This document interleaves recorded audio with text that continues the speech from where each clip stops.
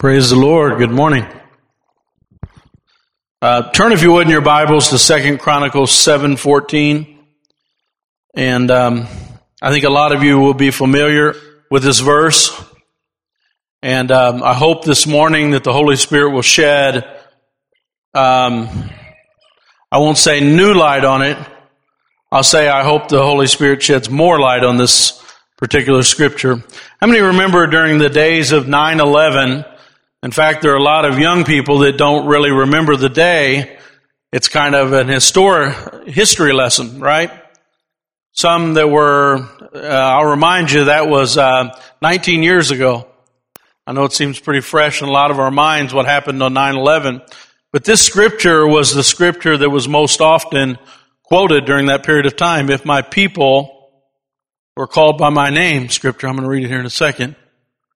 And we were all quoting that scripture, and we were all pressing into the Lord. And this scripture was a prayer that we all got on our knees and began to humble ourselves before God. And so this morning, I'm just praying that God, as we read this scripture, will once again emblazon this scripture in our minds and in our hearts. So let's turn to 2 Chronicles 7:14. It says, if my people who are called by my name humble themselves and pray and seek my face and turn from their wicked ways, then I will hear from heaven and will forgive their sin and heal their land. Let's pray. Heavenly Father, Lord, we humbly pray today, Lord God, that you would help us. Lord, we need your guidance. We need your help. Lord, the situations that are around us are beyond our strength, our intelligence, and our power, Lord God. We need the hand of Almighty God to change, Lord, our nation, to change our communities, Lord God, and more than anything, Lord, to change each and every one of us, Lord. So I pray today, Holy Spirit, that you would take this text, you would bring it alive, that you would give it revelation, you would give it light, you would give it power, you would give it truth to every heart, Lord God. And we ask all these things in your name, Lord Jesus. And everybody said, amen. Hallelujah. Praise the Lord. As we look at this passage, we want to look at it in the correct context. As we go in the book of Chronicles, we start off in 1 Chronicles.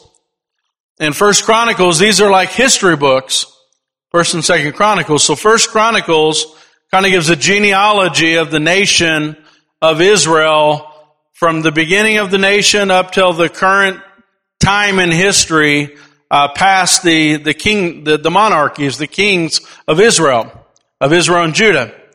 And so it begins by giving the history of Saul and David. So in 1 Chronicles, we largely have a history of the kingship of Saul and David. 2 Chronicles begins the third king, which is Solomon.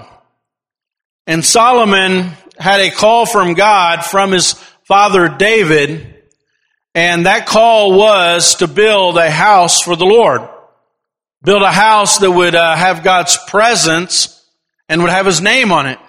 Capital N every time you see it. God said, I'll put my name on that house, and I actually will come down and I'll be present in that house. And this becomes very important in this context, because at the dedication of this tabernacle, in fact, you see back one chapter in verse 6, you see Solomon's prayer at the dedication of this temple.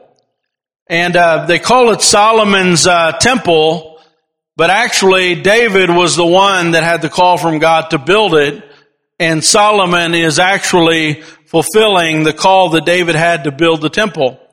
And so Solomon has it built. David largely gave his fortune to build a house for the presence of the Lord, a place that would have his name on it. And here's Solomon at the dedication. And Solomon says in verse 14, he said, O Lord God of Israel, there is no God like you in heaven or in earth, You who keep your covenant of love with your servants who continue wholeheartedly in your way. You have kept your promise to your servant David, my father. With your mouth you have promised, and with your hand you have fulfilled it as it is today. Now, Lord, God of Israel, keep your servant David, my father, the promises you made to him when you said, shall never fail to have a man sit before the throne of Israel. If only your sons are careful in all they do and walk according to my law, as you have done. And now, O Lord, God of Israel, let your word that you promised your servant David come true. But listen to this. He says, but will you really dwell on earth with men? The heavens, even the highest heavens, cannot contain you. How much this temple that I have built, yet give attention to your servant's prayer and plea for mercy.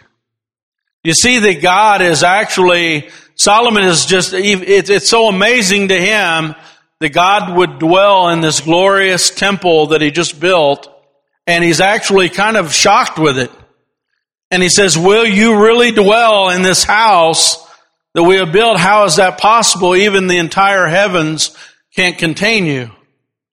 And he builds this temple, and God actually in 2 Chronicles 7:14, he's actually answering the prayer that Solomon had given earlier.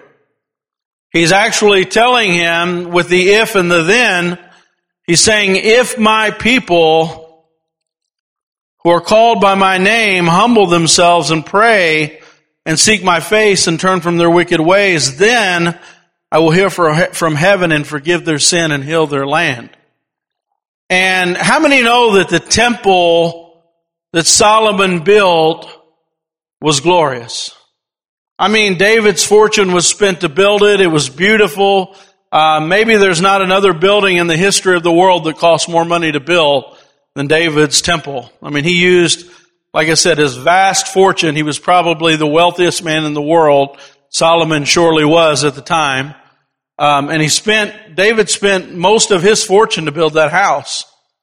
And it was glorious, and it was full of splendor and glory. And the New Testament, we begin to see that temple is actually us.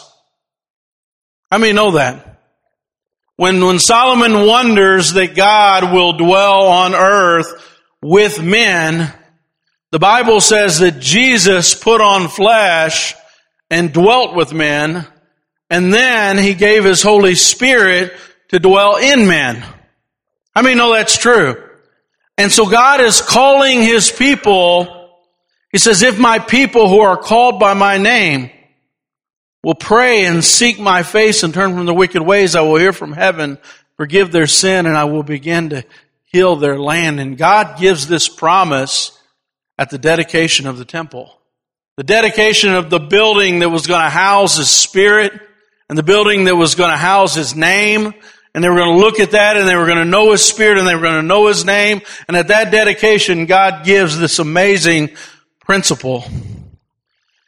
And the title of my message is Revival Praying. Revival Praying, because I look around at the conditions of the world around us, and I wonder to myself, what's God calling me to do? What's God calling us first, right? Individuals. Then what's God calling this church to do? And what's God calling this nation to do? And I began to realize among myself that I am helpless without God. That I am hopeless without God. That there is a feeling of despair without God. And I think about my intellect. And some of you maybe don't think the same way, but I realize really quickly that my intellect doesn't amount to very much. My thinking, my scheming, my planning, my processing, my intelligence, all these things that we depend on can't help with what's going on right now in our country. You say, well, Chad, you just haven't planned the right way. You know, you can actually go out in your own intelligence and you can post something and it's going to change America. You can argue with somebody and it's going to change America. You can do all kinds of things and you're going to change the course of this nation that's going in the wrong direction. And I'm here to tell you that there's nothing I can do without this promise that's going to change this nation one bit. There's not anything that I can do that can change my family one bit. There's not anything that I can do individually to change my own heart one bit. How many know that's true?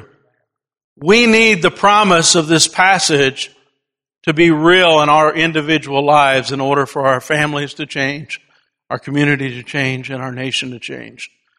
And as we begin to look at this, I was reading a story from Dwight Moody. And I want you to listen to this story. It's very fascinating. Remember, the title of my message is Revival Praying. It says he wasn't planning to do any preaching. This is Dwight Moody. He was on a sabbatical, but he met a preacher while he was on vacation on a sabbatical. So I want you to imagine Dwight Moody spends his whole life preaching, finds himself on vacation, and he said, you know what? I don't want anything to do with that. I want to relax. It says, Mr. Moody, this minister he ran into. It said, you are very well known. Would you please come and speak at our church? Now I want you to think about it. He's resting. He's on sabbatical, saying, Lord, I know you want me to rest. But another preacher came up and said, you're very well known. Will you come speak at our church? That afternoon, Moody wrote in his journal that that was the deadest crowd he had ever seen. How many have ever stood in front of people and felt deadness? It's painful. It's very painful when you're a minister and you see people waiting to go to lunch and you know they're not interested and you know they're not into the Word of God. You know they have no interest whatsoever, and you just feel the deadness.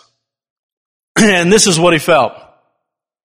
It's the deadest crowd he had ever seen, and the only thing worse than preaching to those people was the fact that he had promised to go back that night and preach again.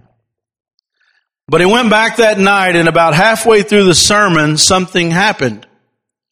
The people started to come to life. He felt compelled to ask if anyone would like to become a Christian, and a lot of people stood up. He didn't know what to do. So he said, maybe you don't understand what I'm asking you to do. So when we were dismissed, if you want to become a Christian, come over to this little room and meet with me. When the service was over, he went to the room and it was packed. Moody said to the minister, what does this all mean? He said, I don't know, but I think you need to preach again tomorrow night. So the next day, Moody got on a train and went to Ireland to continue his vacation. But when he got off the train, there was a memo that said, please come back. Revival has broken out. So Moody got back on the train, went back to that church and preached for 10 straight nights, and over 400 people responded with salvation. Moody could not understand. Those people were as dead as they could be, and something changed it. What happened was that 80-some-year-old invalid widow named Mary Ann had read one of his sermons in the newspaper and had started praying every day that God would bring D.L. Moody to her church. Can you imagine? A church that is that dead, that ridiculously dead, has no life in it. A 80-year-old woman who was crippled and could not walk, prayed every day because she read about his revival in the paper, prayed every day that God would bring revival to that church and bring D.L. Moody to that church. Church, that's revival praying. And as I began to look at our nation, many people who don't study history don't realize that our nation has been the recipient of revivals right at the moment when it was at the darkest hour. When we needed it the most, when we were in our most dire situations, when the conditions were the worst, just in the nick of time, God would send revival and would change the nation. And church, we need such a revival. Now, some of you remember the revival in Brownsville in the 90s and how alive the church was during that revival. How many remember that? How many remember how alive churches were because of that one revival that swept across our nation? And when you look at the one of the first great revivals, in fact, as we celebrate our Declaration of Independence, a lot of people don't realize that that whole push for independence, that whole fire that was in the bosom of the early founding fathers really was a product of a revival. How many know that? There were colonies, and the colonies didn't really always get along, and the colonies were beginning to get cold in their relationship with God. And if you don't know your history, you don't realize this. The first groups of people that came were very mixed. There were some that were here because of religious persecution. They had actually been removed from Britain. They couldn't worship in the way they would have liked. And so they lived in the Dutch colonies, kind of got separated from their English heritage, and then their English heritage didn't mean as much anymore. So then they began to arrive on our shores because they wanted freedom of religion to worship God in the way that they felt like was biblical. And so many of the colonies were started by those groups. Some colonies were established by Spanish conquistadors. And they were here for one thing and one thing only, and that was money. They were here for gold. They were here for silver. There were others that were traders that were colonies that were established here. And there were lots of different reasons why people were here. And after about 100 years of these colonies, the conditions in the colonies was very bad. And a lot of people should study the history to understand what was going on in these colonies. Listen to this. This is the condition by Edwin Orr, the condition of society before the Great Awakening. Not many people realize that in the wake of the American Revolution, there was a moral slump. Drunkenness was an epidemic in the colonies. Out of a population of 5 million, 300,000 were confirmed alcoholics, drunkards. Think about that.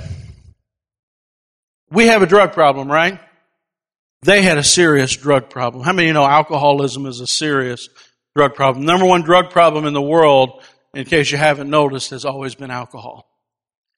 300,000 out of the 5 million were alcoholics. They were burying 15,000 people because of alcohol every year. Profanity was the most shocking of the most shocking kind was practiced everywhere in the colonies. For the first time in the history of the American settlement, women were actually afraid to go out at night because they were afraid of being assaulted. Bank robberies were a daily occurrence. What about the churches? It says the Methodists were losing more members than they gained. The Baptists had their worst season of loss. The Presbyterians deplored the nation's ungodliness. Typical Congregational church said they hadn't added a single member in 16 years. They list a minister here of a big town that said he hadn't added a member in 16 years. And they had taken no one, not a single young person, into the fellowship. The Lutherans were languishing that they had discussed uniting with Episcopalians who were even worse off than they were. The Protestant Bishop of New York quit functioning and went to a normal job because he was such a failure.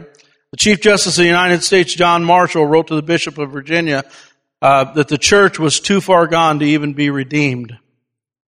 Voltaire and Thomas Paine both echoed that in their writings when they said Christianity will be forgotten in 30 years.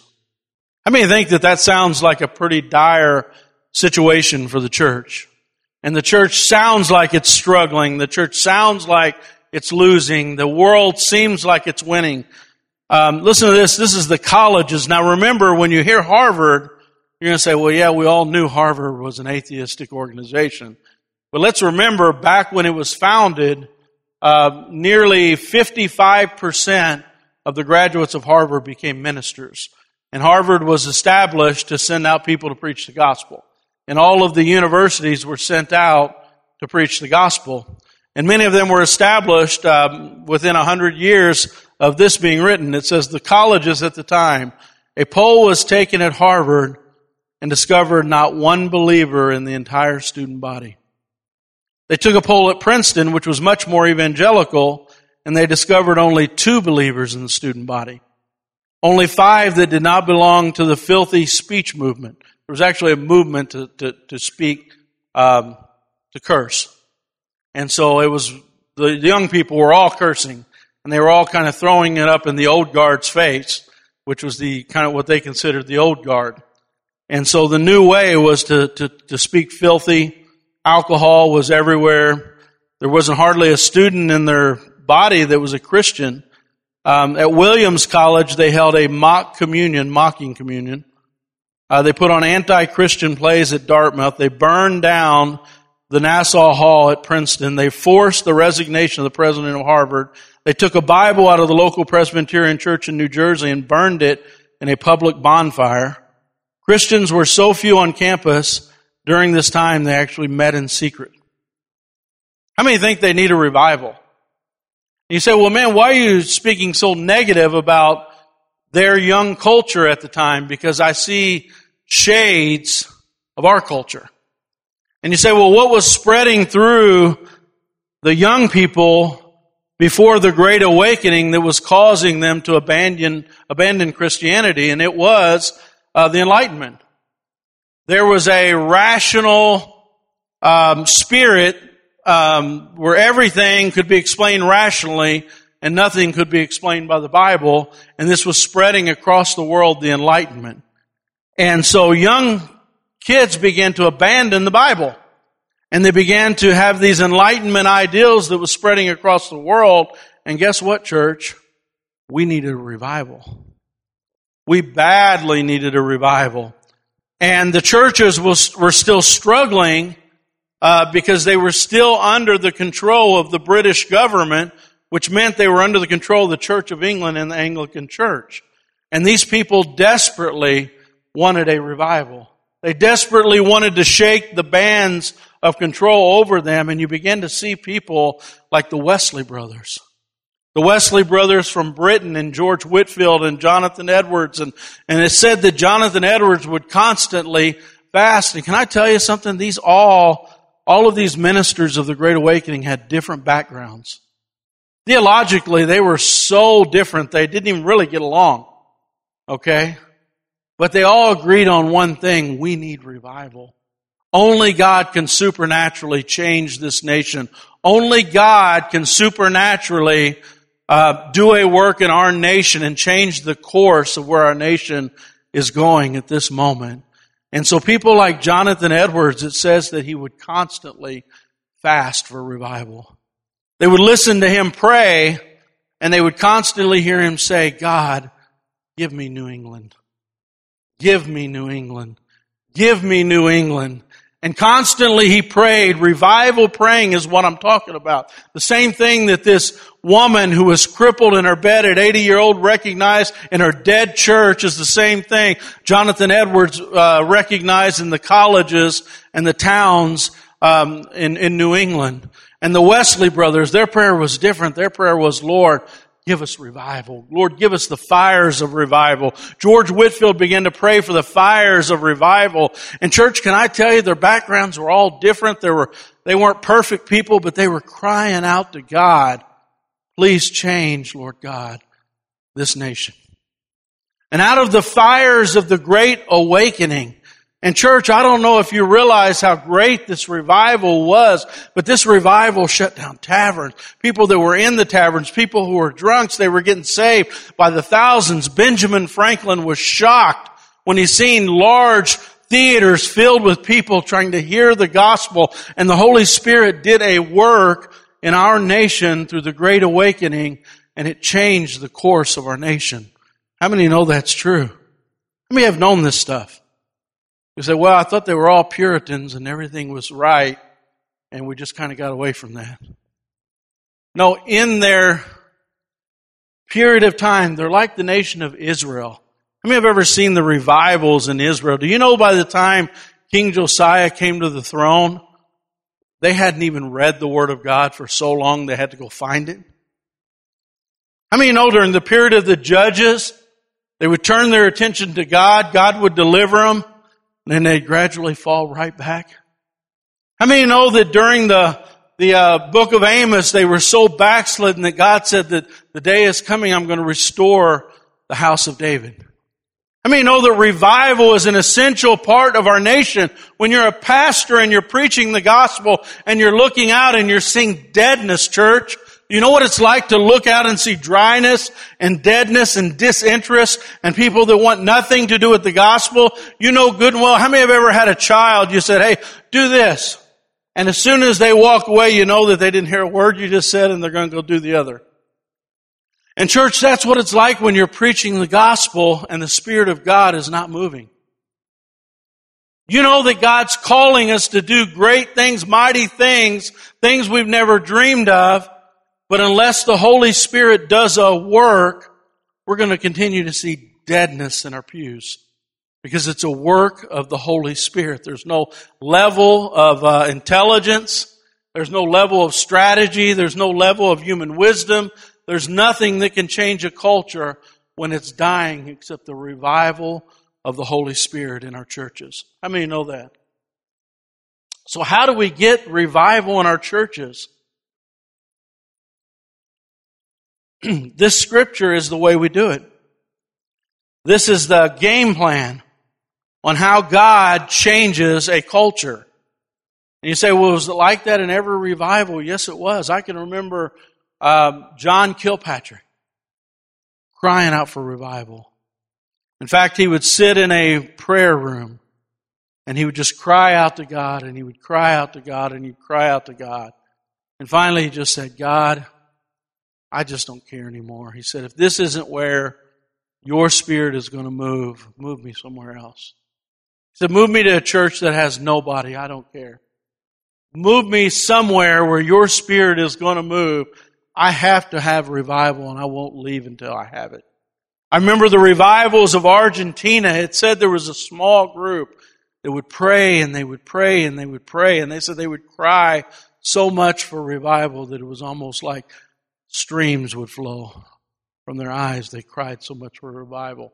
Why are they crying for revival? Because they know that there's nothing we can do when the spirit of wickedness is in a nation. It has to be broken by intercession and prayer. We have to begin to pray for revival, church. How many understand what I'm saying? We have to break this spirit in this nation. We have to cry out to God. We have to intercede. So it says, if my people who are called by my name, that's the first part of this. And some people will sit and argue and they will say, well, wait a minute, that doesn't apply to us. It applies only to Israel. It's covenant language and this and that. But the book says, if my people who are called by my name. So God starts at the level of people. He didn't say if you could call the leaders together and if everybody could unite and the whole nation could hold hands and if everybody can agree, then I will hear from heaven. No, he says, if my people who are called by my name. That means us. In fact, Peter says this in 1 Peter 2:9. You are a chosen people, a royal priesthood, a holy nation, a people belonging to God, that you may declare the praises of Him who called you out of darkness and into His wonderful light. In fact, Solomon is standing at this place that God's Spirit is going to fill the house. His name is going to be on it. He's actually standing there with his hands raised and he's saying, God, I dedicate this place to you that's going to be full of the Holy Spirit. And you know what? That's what He's called us to do. God's called us to stand there with our hands open. He was standing on the altar of sacrifice. They just sacrificed so many thousands of animals on that side and He dedicated it to the Lord. The fire came down. The fire burnt it. It consumed it. There was nothing left of those sacrifices because it was all consumed. And God is calling us to be consumed by Him.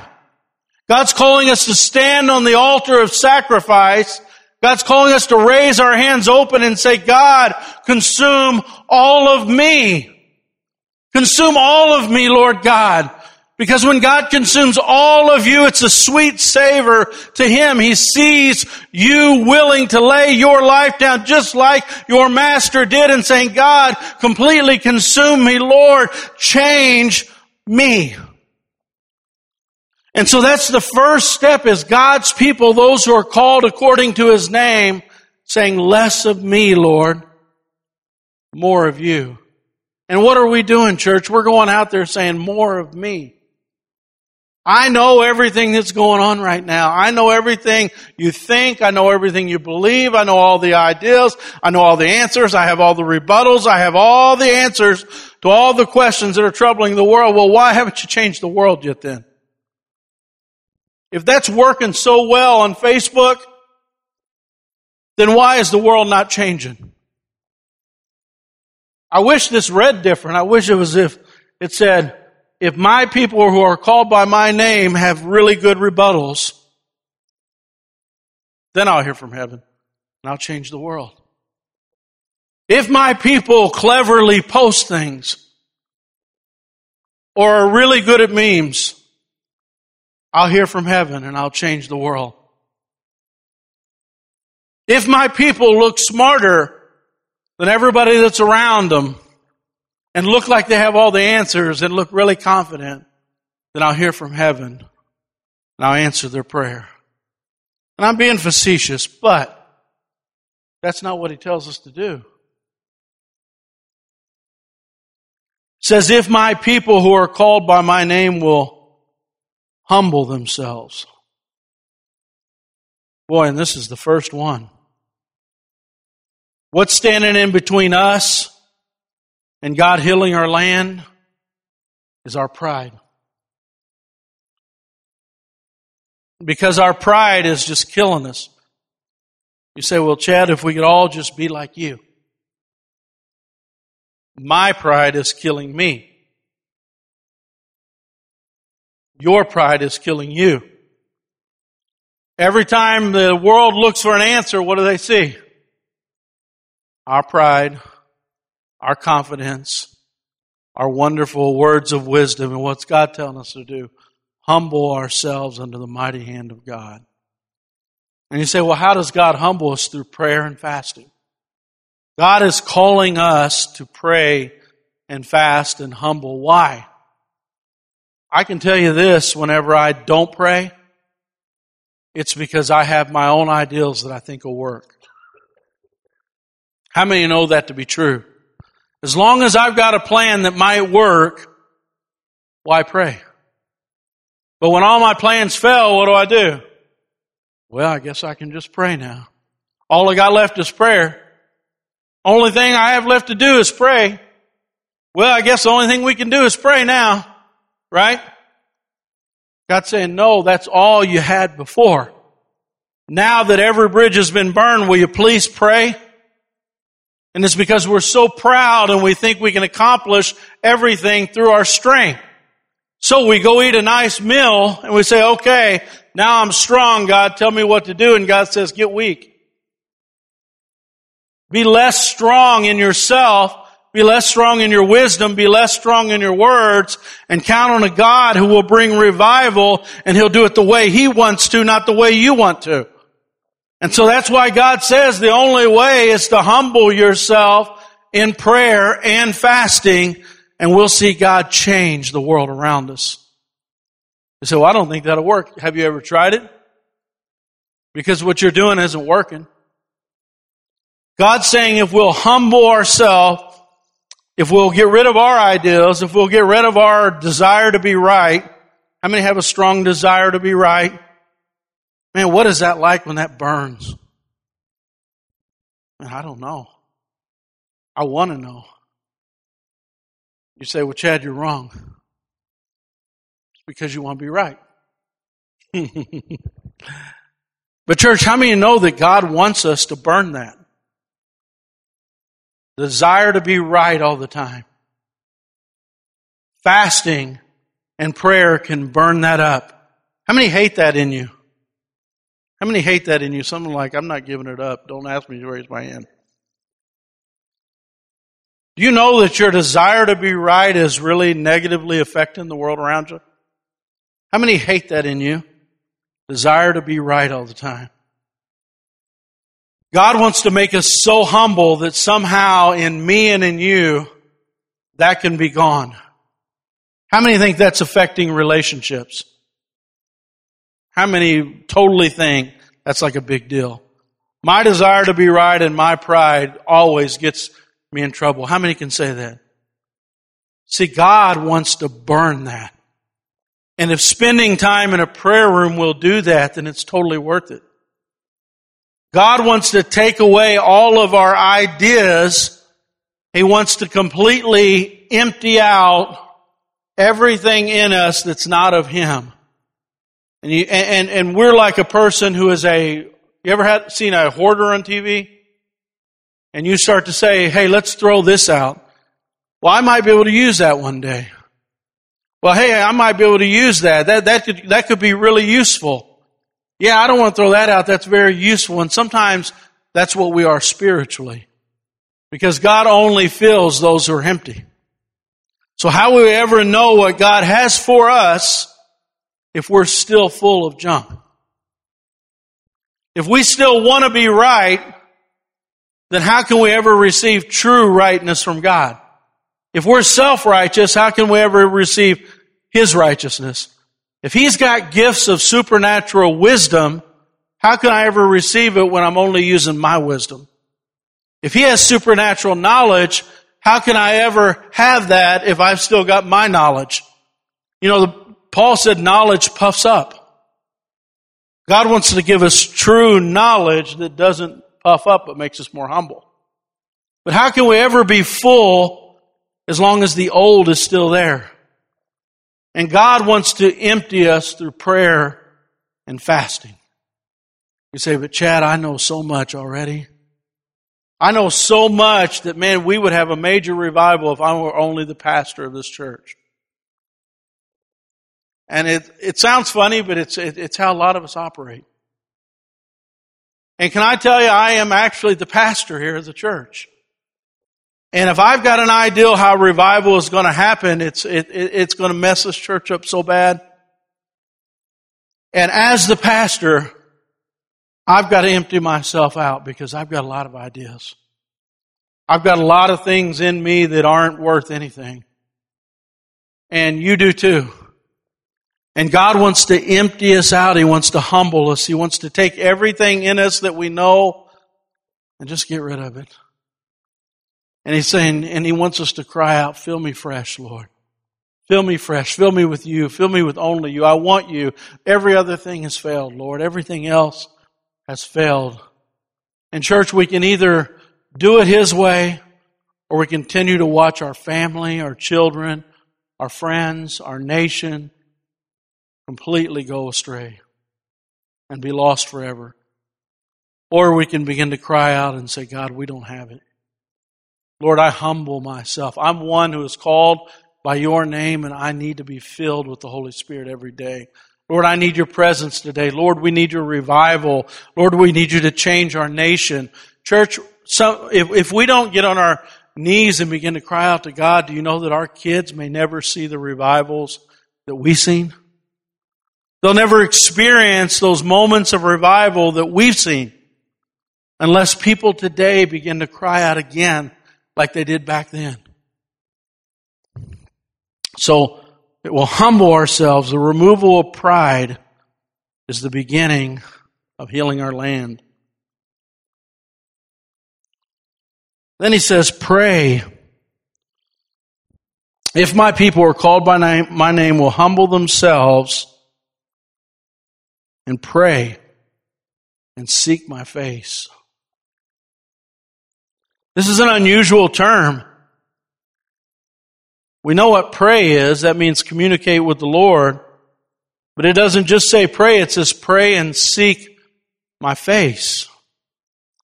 And this is really unusual. Why would God say not to just pray, but to seek His face?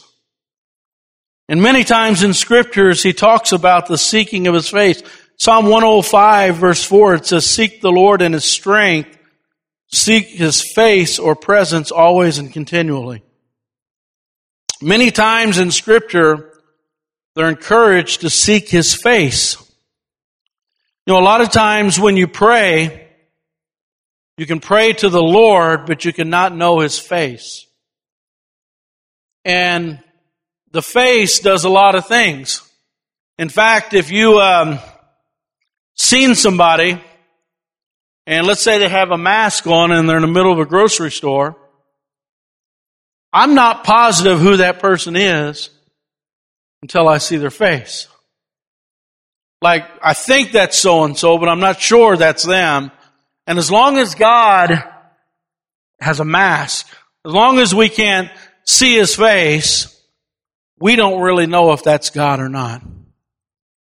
And so a lot of our Christian life is lived questioning, is it God or is it not?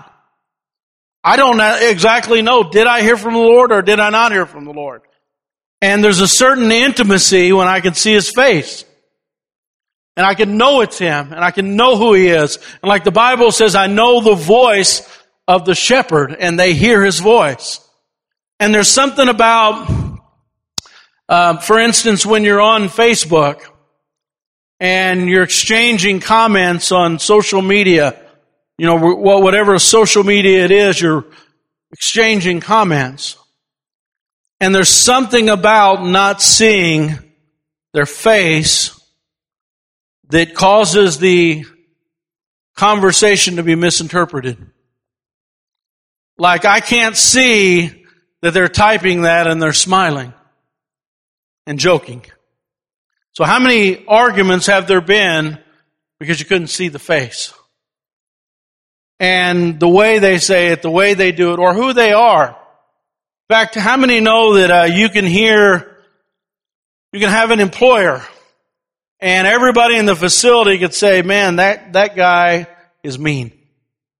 He just doesn't look nice. He's very stern. He's always angry. But you've actually been in his office and he's a friend of yours and you always talk to him face to face. And everybody says, no, you've got him totally mischaracterized. He's actually got a really good sense of humor. He actually is a very loving person. He cares about families. And how many know God is constantly misinterpreted because we don't see His face? And so the enemy is a master at making God be misinterpreted. In fact, in this scripture, we've been told that the God of the Old Testament is mean and angry and harsh and doesn't love anybody. And people will say that and get away with it. But the God here in Chronicles in the Old Testament says, hey, I want you to know my face. I want to bless you. I want you to, I want to live with you. I want to live among you. I want my presence to dwell with you. And He's actually saying, no, I actually want to walk with you. I want to know you. I want you to know my face. In fact, He goes even further and He talks about how He wants to shine upon people's faces. Who may ascend to the mountain of the Lord? Who may stand in His holy place? The one who has clean hands and a pure heart, who does not trust in idols or swear by false gods, they will receive blessings from the Lord, vindication from God their Savior. Such is the generation of those who seek Him, who seek His face, the God of Jacob. Numbers 6:25, may the Lord smile at you and be gracious to you. Psalm 83, restore us, O God, let your face shine again, that we may be saved. Down a few in verse 7, it says, restore us, God of hosts, shine upon us your face, that we may be saved. Down in 19, restore us, God, Lord of hosts, let your face shine again, that we may be saved. How many know when you know His face and He shines upon you and He smiles? When you know His favor, when you know His love, when you know His kindness, when you know His patience, God is saying, I don't want you to just pray. I want you to know my face. And church, at what point are Christians even taking the time to know His face? To seek His face? To seek His reactions, to seek His expressions, to seek His personality, to seek who He is as our loving Father that loves us more than anybody. If we're not taking the time to know His face, then how is He going to heal our land? So number one is we've got to get rid of our pride that says we don't need Him, right?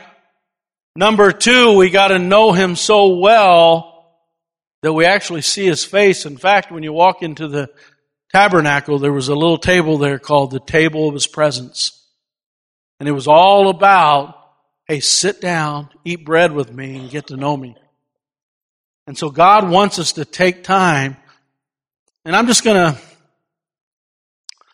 to tell you this right now. I don't even know how I'm going to accomplish it, but I just feel led to do it. Since this prayer room opened, I've been spending lots of time in there. To the point that I love it. And I knew I would love it because the first thing God told me when I walked in here was that's where the prayer room will be. And it didn't look like a prayer room at that time. But God was telling me, hey, it's going to be here. To the point that, I don't know if you've noticed my messages, that I got frustrated when it wasn't. I was like, God, you told me right there.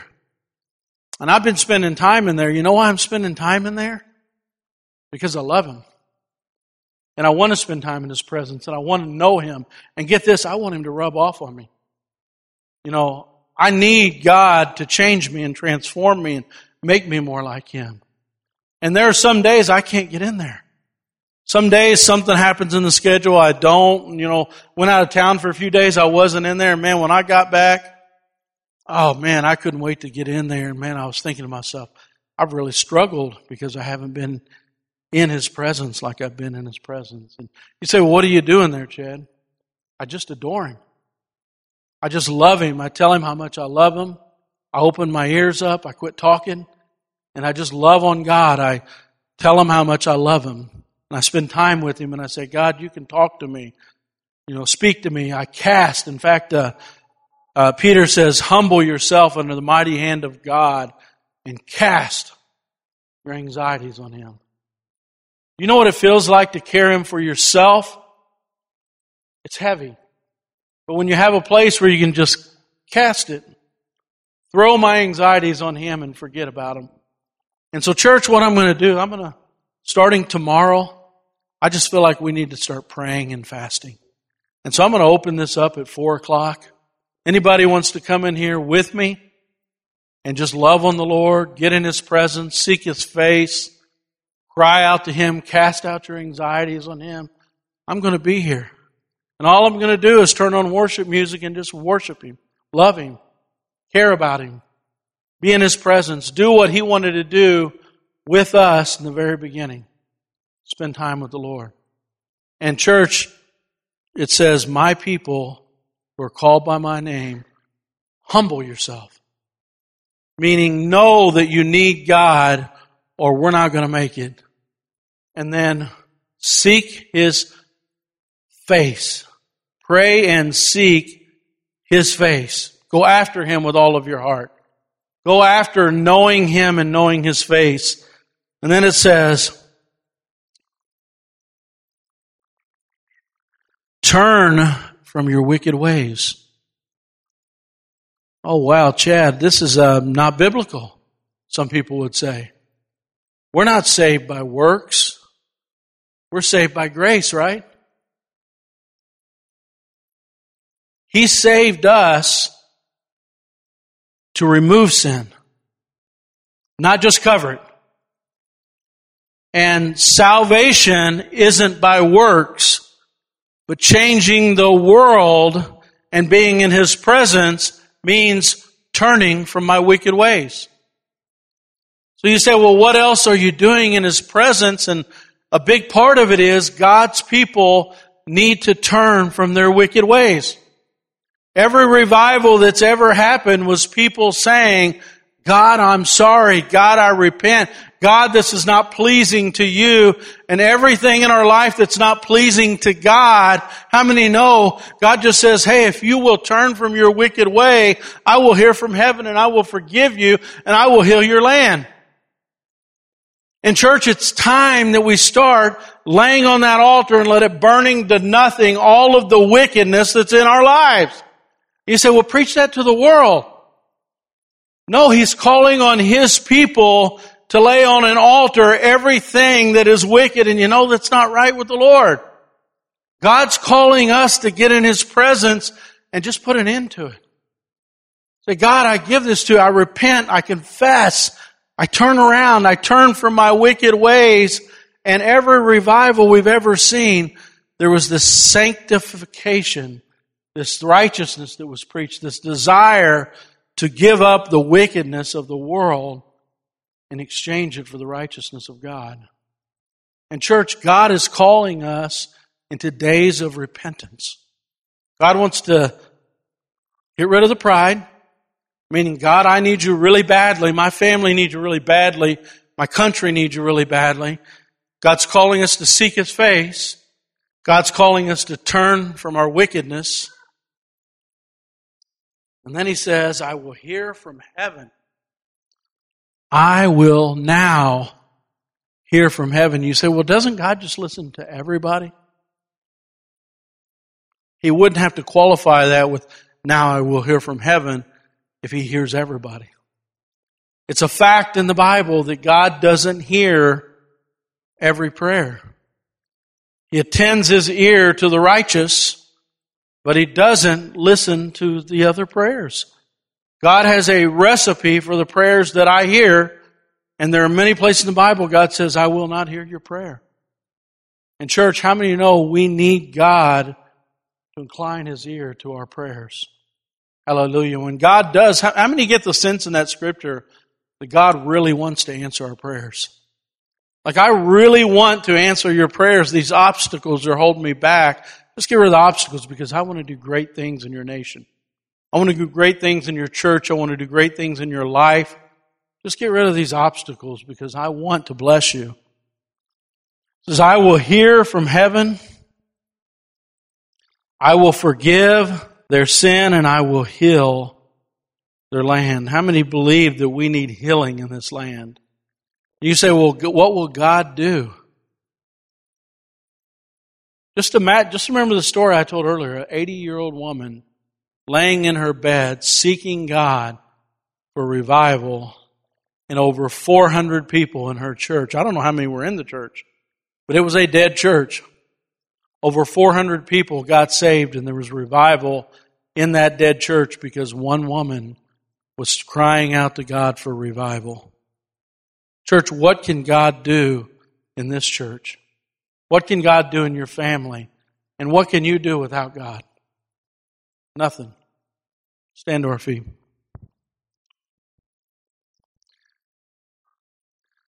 Like I said, I feel a call from God to begin to seek His face. And I especially feel a call of God in the next, between now and the election. Amen. How many feel a call of God to go deeper than we've ever gone? How many feel like we need to pray for our president? How many of you feel like we need to pray for our nation?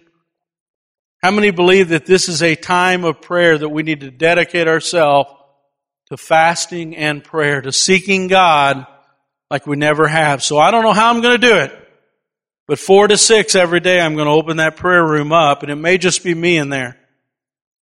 That's okay. He didn't tell me how many people I had to have. He just said, if my people who are called by my name will humble themselves. And you say, well, man, I can't be here. Find a time to, in your home, get in the presence of God and just love Him. Praise Him, worship Him. Get in His presence saying, God, now more than ever, Lord, I need your Spirit. I need your Spirit of revival in my church and in my home and in my nation. And let's begin to pray because you know what? This morning, I'm not the only one God is speaking this to. I mean, no, there are little churches all across the country that God is giving the same cry to. Because God doesn't just speak to me. He speaks to godly men and women all across this country that now is the time to begin to cry out. Now is the time. The ones that hear His voice, the ones that have a shepherd, which is the Lord Jesus Christ, the shepherd, the ones that hear His voice are going to begin to cry out now. Church, our nation needs it like never before. And I'm calling out to everybody who's willing. And you say, well, how many will do it? Probably just a remnant. But that remnant will change this church. Hallelujah.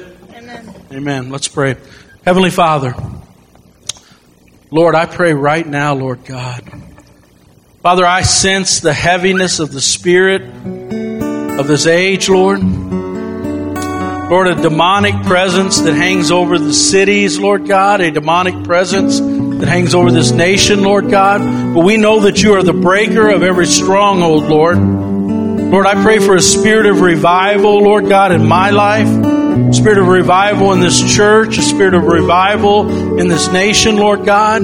Father, I pray for a great revival, Lord God. Lord, that would go across denominational lines.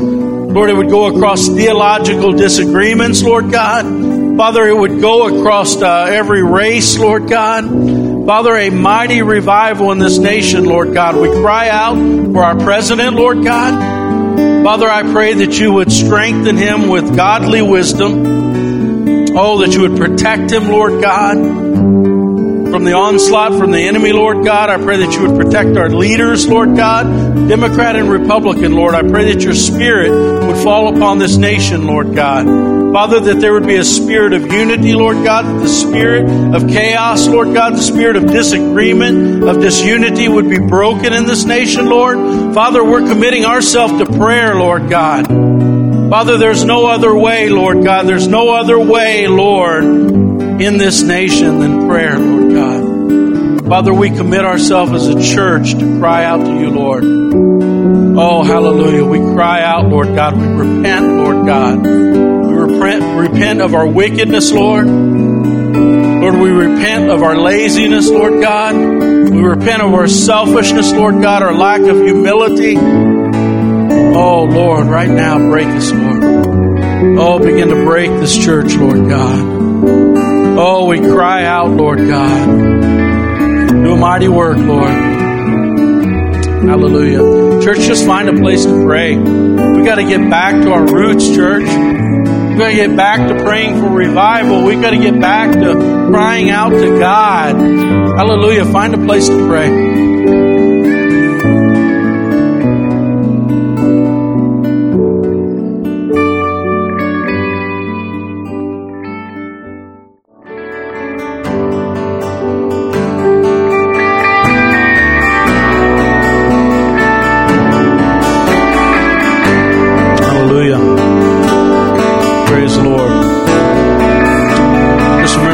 Monday 4 to 6, Monday through Friday, I'm going to be here, and we're just going to seek the Lord. We're just going to, I don't know any other way than to just be obedient to what God's called us to do. To put prayer at the very top of what we do, seeking His face at the very top of what we do. Hallelujah. Amen. Let's pray. Heavenly Father, bless your people, Lord God. Lord, I pray for the ministry, Lord God, of this prayer room. Lord, that your presence would be rich, Lord God, that you would be faithful, Lord God, to always meet us, Lord. Oh, Lord, we desire your presence, Lord. Oh, we desire your face, Lord. So, Lord, bless your people, Lord. In your name I pray, Lord Jesus.